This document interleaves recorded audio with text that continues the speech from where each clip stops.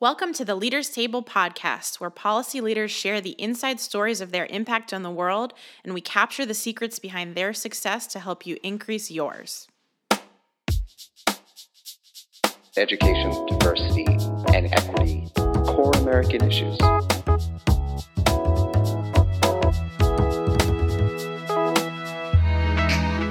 What are the things that I should be pushing for to inspire a movement?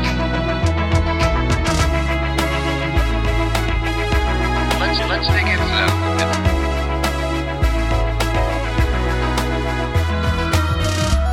How did you get there? Was there a moment that made it real?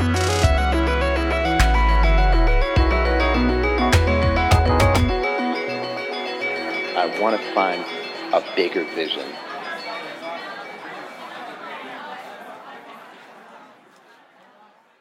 Welcome. I'm your producer, Molly Stevens, and here on the Leaders Table podcast, it's our job to dissect leaders in policy and education to dig into the practices, tools, tips, and actionable strategies of their success to empower you. Courtney English is all about the community he serves and leading Atlanta's Board of Education to serve all kids. As the youngest ever chair of the Board of Education for the school system where he was both a student and a teacher, relationships and stories of students show up in every single policy decision he makes. Courtney shares what he's learned about building trust as the captain of a ship that's navigated its fair share of tough storms. Listen and let us know what you think by emailing us at leaderstable@educationalequity.org.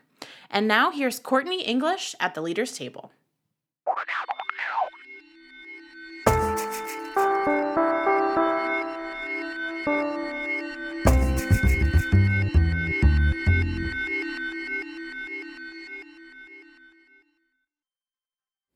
Courtney English, welcome to the Leaders Table.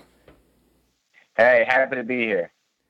So not only do we get to talk to a native Atlantan, a Morehouse man today, but someone who's really made a big change in Atlanta. So you are the board chair of the Atlantic Public School Board of Education, elected in 2009 when you were just 24 years old, and you are the youngest board chair in the history of the Atlanta public school system. You were unanimously named board chair in 2014, and we understand that when you joined the Atlanta school district, the district's graduation rate hovered at 50%, and today that number is 71%. I hope that we could start there and talk to us a little bit about what you've learned in that journey and how Atlanta's public schools made that shift. Sure. Well, I first and foremost, I appreciate the opportunity to be here with you and then share a little bit about our story at APS with all of your listeners. APS, when I joined the board, was really in a dark place. It not only were we going through what some would call as the largest teen scandal in American history, but we also had some other pretty dismal academic outcomes, as well as some administrative issues, scandal aside, that were plaguing the school system. I think the biggest lesson I've learned, which should be obvious, is that leadership matters. Setting a clear vision absolutely matters. Organizational culture matters. In fact, I would say that, the culture of an organization, particularly from a leadership perspective, is actually more important than the strategy that you employ to get to a given destination or reach a given outcome. And so, we had an APS, unfortunately, with a system that was adult-centered. It was focused on the needs, the interests, the will of adults, and not what was in the best interest of kids. And so, we essentially flipped that organizational chart on its head. If you think about the way the school district is structured, you've got the Board of Education at the top, board hires a superintendent, then you've got, all these folks kind of in middle management, and then you get to the actual schoolhouse and the principal, then you get to the teacher, and then you get to the student. Way down there, 13 or 14 different levels before you actually touch the kid. And so we have reorganized ourselves to be a student-first organization with the board at the bottom of that org chart, superintendent, all those other folks who are pushing up to do everything we can to support our students inside the schoolhouse. And so I think I've learned, again, to bring it full circle, leadership is critically important.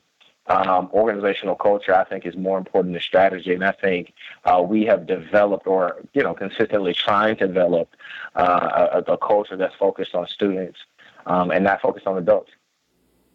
What if I were to visit APS and I was a leader of a school district somewhere else in the country, and I said I wanted to be able to know when I was seeing how I knew what I was seeing was the unique thing that's making APS work, what would I point to? Wow. I think the thing that I think you would see a group of people who are working really, really hard to try to push decisions down to the schoolhouse level. And that's and I think it plays out in two different ways. One, you've got folks like me who are downtown, folks in the superintendent's office who are downtown, who are trying to find ways to increase school and principal autonomy. And then you've got our principals and our teachers thinking really hard about what to do with this additional autonomy and flexibility that they have. And so, I talked a little bit earlier about the importance of leadership. And so I think you will find that we are a district that is in the business, if you will, of developing leaders. We're always trying to empower people. And I think that is a vast difference between what we had. I think, APS used to be a very top-down, bureaucratic organization, and not a lot of input from the folks who actually see, touch, feel kids every single day. And so I think the biggest change for us, if you had to ask, another way to think about it is like, what is our theory of change, if you will? And, to me, it's, you hire good people, you develop good people, you give them the resources to be successful, you hold them accountable, and you essentially get out of the way. And that's, I think, has been one of the biggest shifts in the organization that is producing positive results for kids. Now, did you enter the board understanding that about leadership, or did you come to that understanding through your work? Well, I think, I can say, let me see if I understand the question. I think it was just the belief. I mean, for far too long, APS had been like this huge, bloated, bureaucratic organization, right? I mean, it was well documented here and around the Metro Atlanta area, from the amount of money we spent on administrative costs, the amount of people we had downtown, to, just the lack of support that our principals and our teachers felt inside of the schoolhouse. And so it was kind of an open secret, if you will, that a shift needed to be made. You couple that with a very heavy-handed former administration and a culture, again, that was focused on adults, and it led to some very nasty things happening to kids. And so I think when this board got elected, we got elected to, for better or for worse, blow up that bureaucracy. And so it was a combination of what had happened previously. Plus, I think, I personally believe in people. I believe, all organizations are made up of individuals. And if you don't get the people part right, you're spinning your wheels. You can have the best curriculum. You can have the best shiny tool, if you will. But if your people aren't coming to work excited, engaged, empowered, and ready to work on behalf of, to execute, behalf of the mission and vision of the organization, it's going to be all for that. So I think it was a combination of context, and then I think, kind of our collective belief that when given the opportunity, when given the resources, given the autonomy, good things will happen for students. Like, people will deliver positive results for kids. And if I were a fly on the wall today, trying to learn your leadership style versus 2004 when you were first elected, what would I see? Wow! If you were a fly on the wall today, today versus yesterday. Yeah. I mean, there's been a ton of growth. I think I've grown. I've literally grown up as a former student and teacher in APS. I've grown up in and with APS, and they haven't been on the board This been my 8th year on the school board. It'll be a whole lot of differences. I think I'm a lot calmer now than I once was. I think, I kind of understand what really is a crisis versus what's just really urgent and or important. And I think that translates and has translated into me being able to provide leadership to my colleagues to say, hey guys, I know, this might feel really tough or really bad now, but it'll be okay tomorrow, right? To say, we got some tough decisions that we have to make. Yes, this is a tough vote. Yes, some folks might be angry at us right now, but I have been there long enough, if you will, to kind of know that, the sun's going to come out tomorrow. And I think that has afforded a degree of freedom in decision-making that perhaps particularly a lot of younger elected officials or younger leaders might not have, right? If we're so consumed and concerned with making the wrong decision that we don't make any decision, right? Then I think ultimately the organization's worse off. And so, I think, the difference between here and now, I've just had the experience enough to know, what's bad, what's not, what we should really be concerned about. I'm able to hone in on or prioritize in a vastly different way. And it, makes everything clear for me. And I think hopefully helps my colleagues see things clear, particularly when they're in tough positions that have to take tough votes. Mm-hmm. Now, you were elected when you were 24 years old. What prepared, which is amazing and incredibly motivating to all of us who see that success story and see all that you've built. But what prepared you to do that at an age when most of us are just trying to, figure out our first job or figure out what it is that we even think that we can give to the world? Yeah, well, I think a huge part of it is, I believed I could. I believe I knew very well that I had something to offer. I grew up in a household where my mom taught me, I could be anything I put my mind to. Always do your best. Always work your hardest. Never become complacent. Never settle for mediocrity. And so, my age wasn't really a factor. I also grew up, I never was able to attend the school in my neighborhood. It was one of the lowest performing schools, not just in APS, but in the entire state of Georgia. And I essentially had to watch my mom fight with the Atlanta public school system to give me the education she thought I deserved. Charter schools didn't exist when I was in elementary school, and private school wasn't an option. And so, my mom had to work through and against the school system to make sure I had the best possible education. So I think seeing that, knowing that, carrying that with me, ultimately graduating from high school, going to Morehouse, serving at Best Academy, which was the first all-boys school in the city of Atlanta in 60 years, carrying that kind of fight with me, and then just kind of knowing what didn't happen for my friends who weren't able to graduate from the Atlanta public school system. I felt like they were as talented or as gifted as I was, but I think in a lot of cases the school system let them down. And so while I was fortunate and blessed to be in classrooms with, I think, really phenomenal educators, that wasn't the case for everybody in the school system. And so I kind of ran understanding my mom's story. I kind of ran understanding the story of my peers who didn't necessarily make it out. And then I kind of ran knowing that the kids I taught weren't necessarily going to get a high quality education across the board. And that, that fueled my passion. So you couple that with a belief that I can almost do anything. I kind of carried that to the voters, and I took that message to the voters, and it worked out. Absolutely. It's rare that that chairmen are elected unanimously as well, which happened to you in 2014. What did you do between the time that you joined the board and were unanimously named its chair to win the confidence of your peers, your colleagues on the board?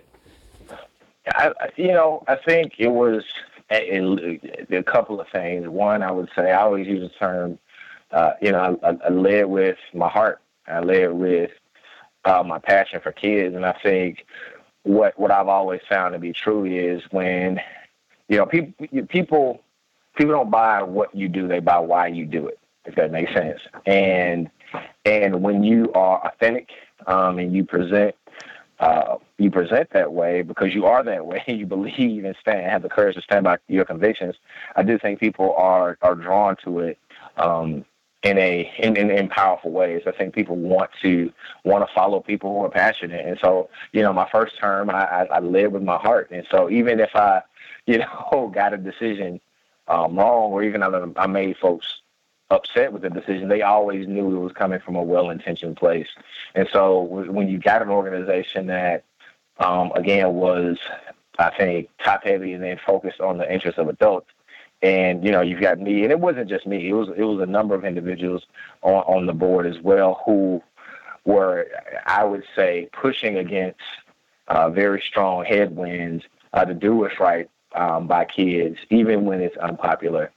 I think people just saw that, and I think they just trusted it because I had been through the fire, so to speak. I had walked through a very dark time in APS, and so then when I turned around and asked their support as chair, I think people relied on the fact that I had seen and made some tough decisions and knew, frankly, that we would need to make a few more tough decisions. And so, as the captain of the ship, if you've been through a storm, it's easier for you to navigate the next one. And I think people trusted that. Absolutely. So now, I know you're a Morehouse man. One of my best friends is a Morehouse man, and I've had the pleasure of working with several other Morehouse men, Spelman women. How did the institution prepare you for leadership, or help to prepare you? Sure. Morehouse is all about service. It's all about the idea that the notion that we have a requirement, if you will, to help make the world a better place. And so, just being in that environment of being surrounded by so many of my peers who, wanted to do well on their own accords, but also had a fierce desire to make their community stronger, to make the world a better place. And that ambition helped drive them just as much as, any ambition for a job title, or a high salary did, if not more so. Was just a powerful experience being, kind of in the same vein where folks like Dr. Benjamin Elijah Mays was president of Morehouse for 27 years and a member of the Atlanta Public School Board once he retired, was absolutely incredible. Of course, Dr. Martin Luther King, Maynard Holbrook Jackson, who was the first African-American mayor of the city of Atlanta, Walter Eugene Massey, the list goes on and on. Having to just, again, breathe the same rare air as those individuals did, it gets inside of you in a way that allows, or not even allows, but it forces you to a higher standard. And I believe that standard is of service. It's actually easier, for me to run off into a corner office with a 6-figure salary, so on and so forth, and just, build my family and stay to myself. But Morehouse demands more of us. And that was just an incredible experience that helped shape who I am. And hopefully I've been able to live up to that standard. Mm-hmm. It's a proud tradition that I've gotten to see through the eyes of someone very, very close to me and others. And you feel it when you visit the campus. I remember my first visit was probably 2003 or 2004. And you feel it. You walk into the chapel and you know that greatness is expected there, and that great men are being prepared. It's an incredible institution. Let me ask you a little bit about to walk us through your day as chairman. So from about the time that you wake up in the morning till you end your day, whatever that time is, what's a typical day, if there's a typical day, look like? Well, there isn't one. I'll start there. The day starts at maybe 6 a.m. 6 a.m. is actually a really good time to call me, to call or text. And so I, start off reading as much as I can. But then about 7:30, I start taking phone calls about, whatever, right? Whether it be, a community member, whether it be, the superintendent, whether it be my colleagues on the board, other leaders throughout the city. Like 7:30 is a perfect time to call. So I schedule calls sometimes that early. It's just easier to do that kind of stuff before you get kind of into the day.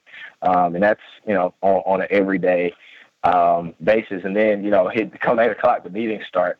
and whether it is, again, meeting to plan for the next board meeting. We're in the middle of our budget cycle now.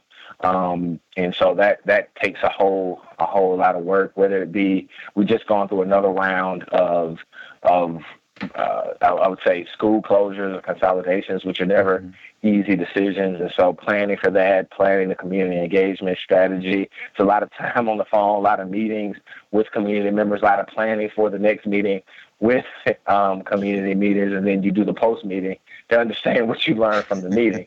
And so needless to say, there's a whole lot of meetings, and then talking to funders, trying to garner more support, either in hard dollars and in-kind dollars, is a constant part of the work that I do every single day.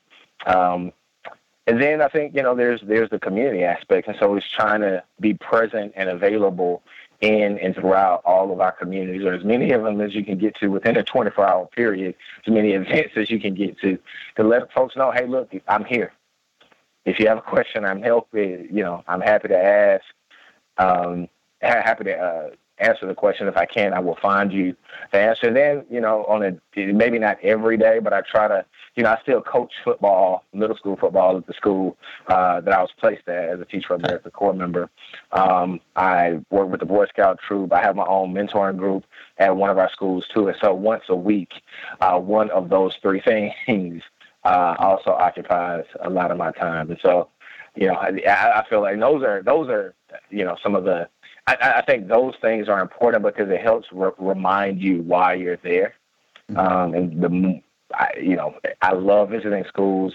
I love coaching. I love talking to students because it helps keeps you grounded and focused on what absolutely matters, and it clears out a lot of the noise and the clutter that, frankly, adults bring to the table. But those experiences really help help keep me focused. So, it's my long-winded way of saying there isn't a typical one, but those are some of the typical things that fall into any given day. Mm-hmm. And you mentioned being a former Teach for America teacher. I'm wondering how your teaching experiences influence your leadership today. Yeah, well, it was huge for me. I think, what's interesting, I ended up teaching 7th grade social studies in the exact same room I took 7th grade social studies. Oh, wow. And so, that story used to freak my students out, but it's like, I was connected to the community in a really, really powerful way, in a way where, I knew, a lot of their parents, a lot of their grandparents. I knew a lot of their family members, a lot of their siblings.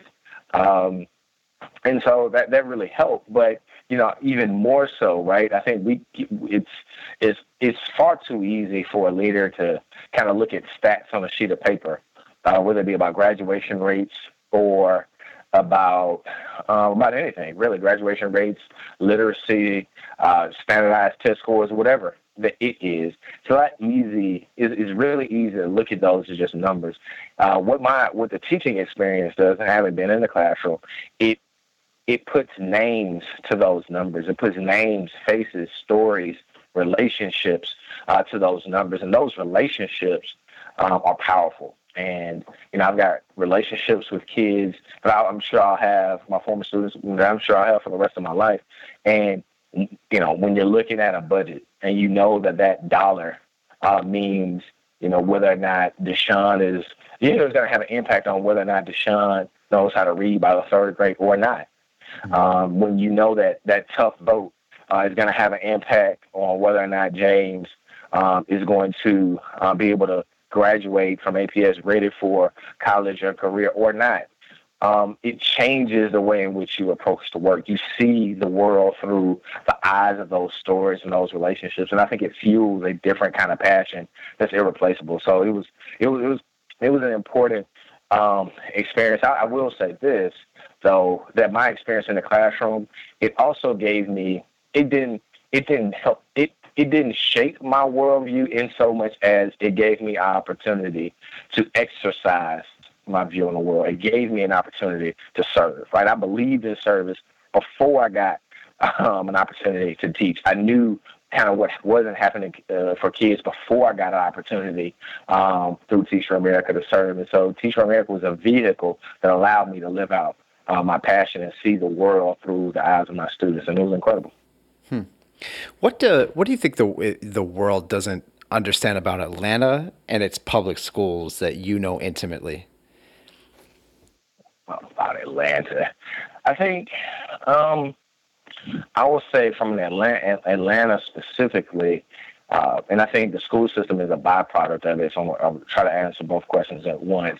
Atlanta's a tale of two cities. We are I would say, the economic powerhouse of the southeastern United States, with the world's busiest airport, one of the country's, I think it's the third. Savannah Port is the third largest port in the country. We are the third highest concentration of Fortune 500 companies. 5 of the largest of the top 20 nonprofit organizations are housed in the city of Atlanta. And so we're an economic powerhouse. We are, consistently ranked among, top 3, top 5 in places for millennials to move, most educated cities. Our population is booming, so on and so forth. But at the same time, and all those things are awesome, but at the same time, we're number 1 in the country in child poverty. We're dead last in terms of economic mobility. The average income for a black family in the city of Atlanta is about $26,000. The average income for a white family is 80 plus. And so that kind of inequity is felt first and foremost within the public school system. Poverty has a very real impact on education. I think it's the biggest impediment to student achievement.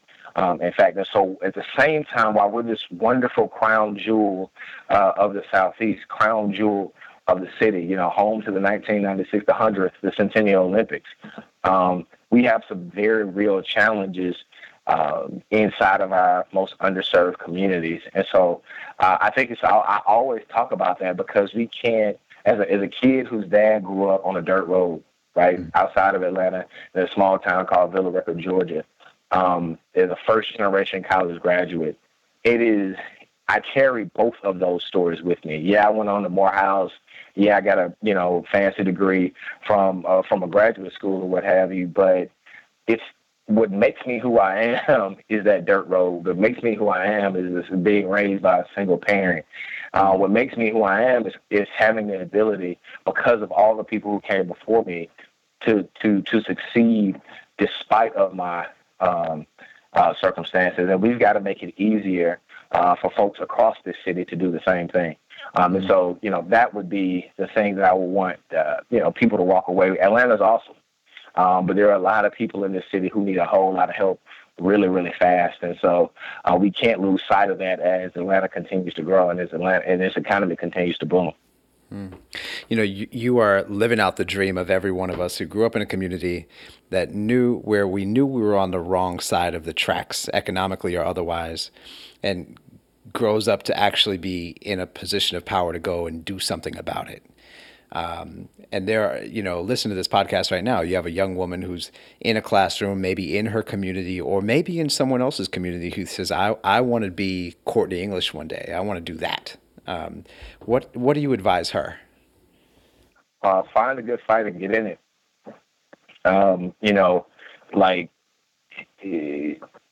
I'm a firm believer, people need our help now, right? People need talented, committed, well-intentioned people who are willing to step into the fray on their behalf right here, right now. We can't afford to wait and say, okay, well, I'll do this when, or I'll do this after I check off X, Y, Z boxes. I think, it's important to address and have conversations about those things, but, find a way to contribute right here, right now. So, I ran, my path was running for office. But that might not be everybody's path, right? You can make a difference by showing up at a school and volunteering an hour, right? The young lady who's in that classroom is making a huge difference in the lives of her students. And so whatever that fight is, find it and get in it, because people need your help right here, right now. Again, whether it's volunteering, whether it's mentoring, whether it's coaching, whether it's running for office, whether it's providing, some kind of service, whether it's starting a nonprofit, who knows? But there are a million and one ways to give back. Pick one and do so consistently. Mm. And what advice would you give I usually ask, what advice would you give your 23-year-old self? But that's about a year before you were elected to the school board. I'd be interested to see how you answer that question. And maybe for you, let's ask also the 18 or 19-year-old question. Sure. I would say if I were 23, I mean, so I was running while I was 23. I turned 24 about halfway through the election. Right. And so, I don't know. I guess it was 23. It worked out. So I guess I would say keep doing what you're doing. Hey, look, just go. That part of it ended well. Just go forward. Right. Just keep forward. Keep telling the story. When it gets hard, remember remember your why, if you will, and have faith. And at 16 or 18? Yeah, so 16 or 18. Let me see, man. I wish that, interestingly enough, man, fill out that application for the Gates Millennium Scholarship.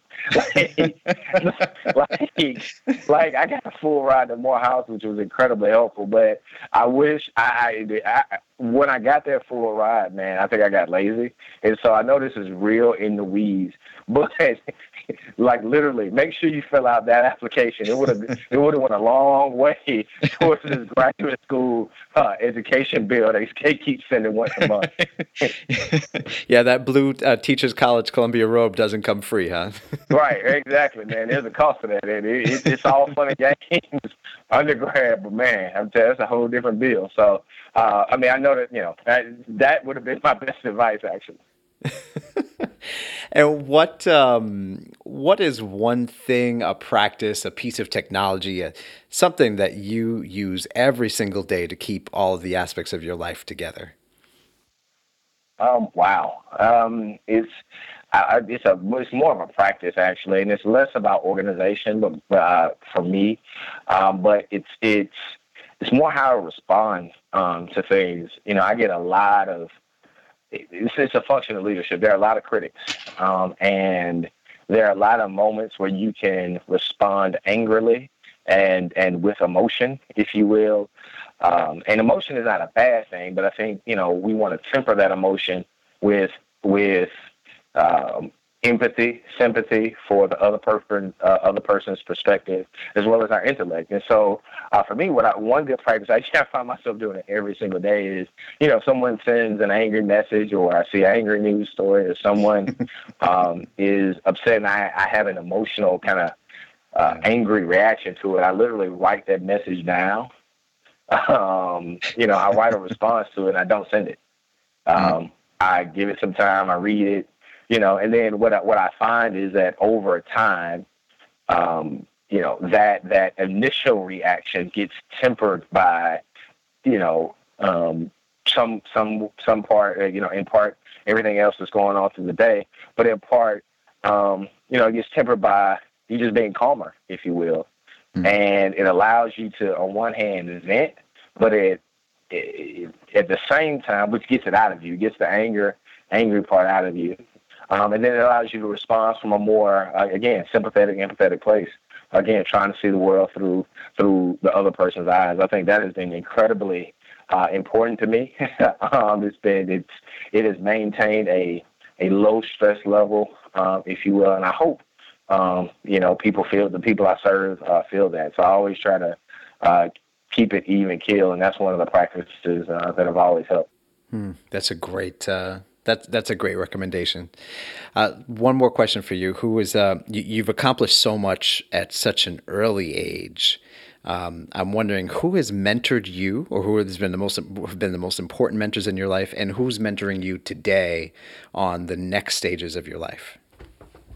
Wow. That's everybody, man. I've been blessed, man, to have so many people pour into my life. I mean, I think, the example of my mom, first and foremost, who is since passed away, but her memory and the lessons that she imparted were absolutely incredible. She's kind of, my mom was my hero, and so I have to start there, and it's pretty part, the reason why I'm still in service. But I mean, there are too many folks to name, and I try to collect as many mentors as I possibly can to pour into me. Like I am the total sum of the lessons that other people have lived and learned, hopefully for better or for worse, right? And so I don't know if I could name any one individual, but anything I've always tried to set out to do, whether it be, Michael Lomax type figure, who's the president of the United Negro College Fund, Ambassador Andrew Young, whether it be my 9th grade biology teacher, Miss Betty Busby, whose notebook I used as a freshman at Morehouse, because she was that powerful of an educator. Dean Sterling Hudson, who's the dean of admissions at Morehouse College. I mean, those are just a few folks who I've been blessed to be able to call on and rely on.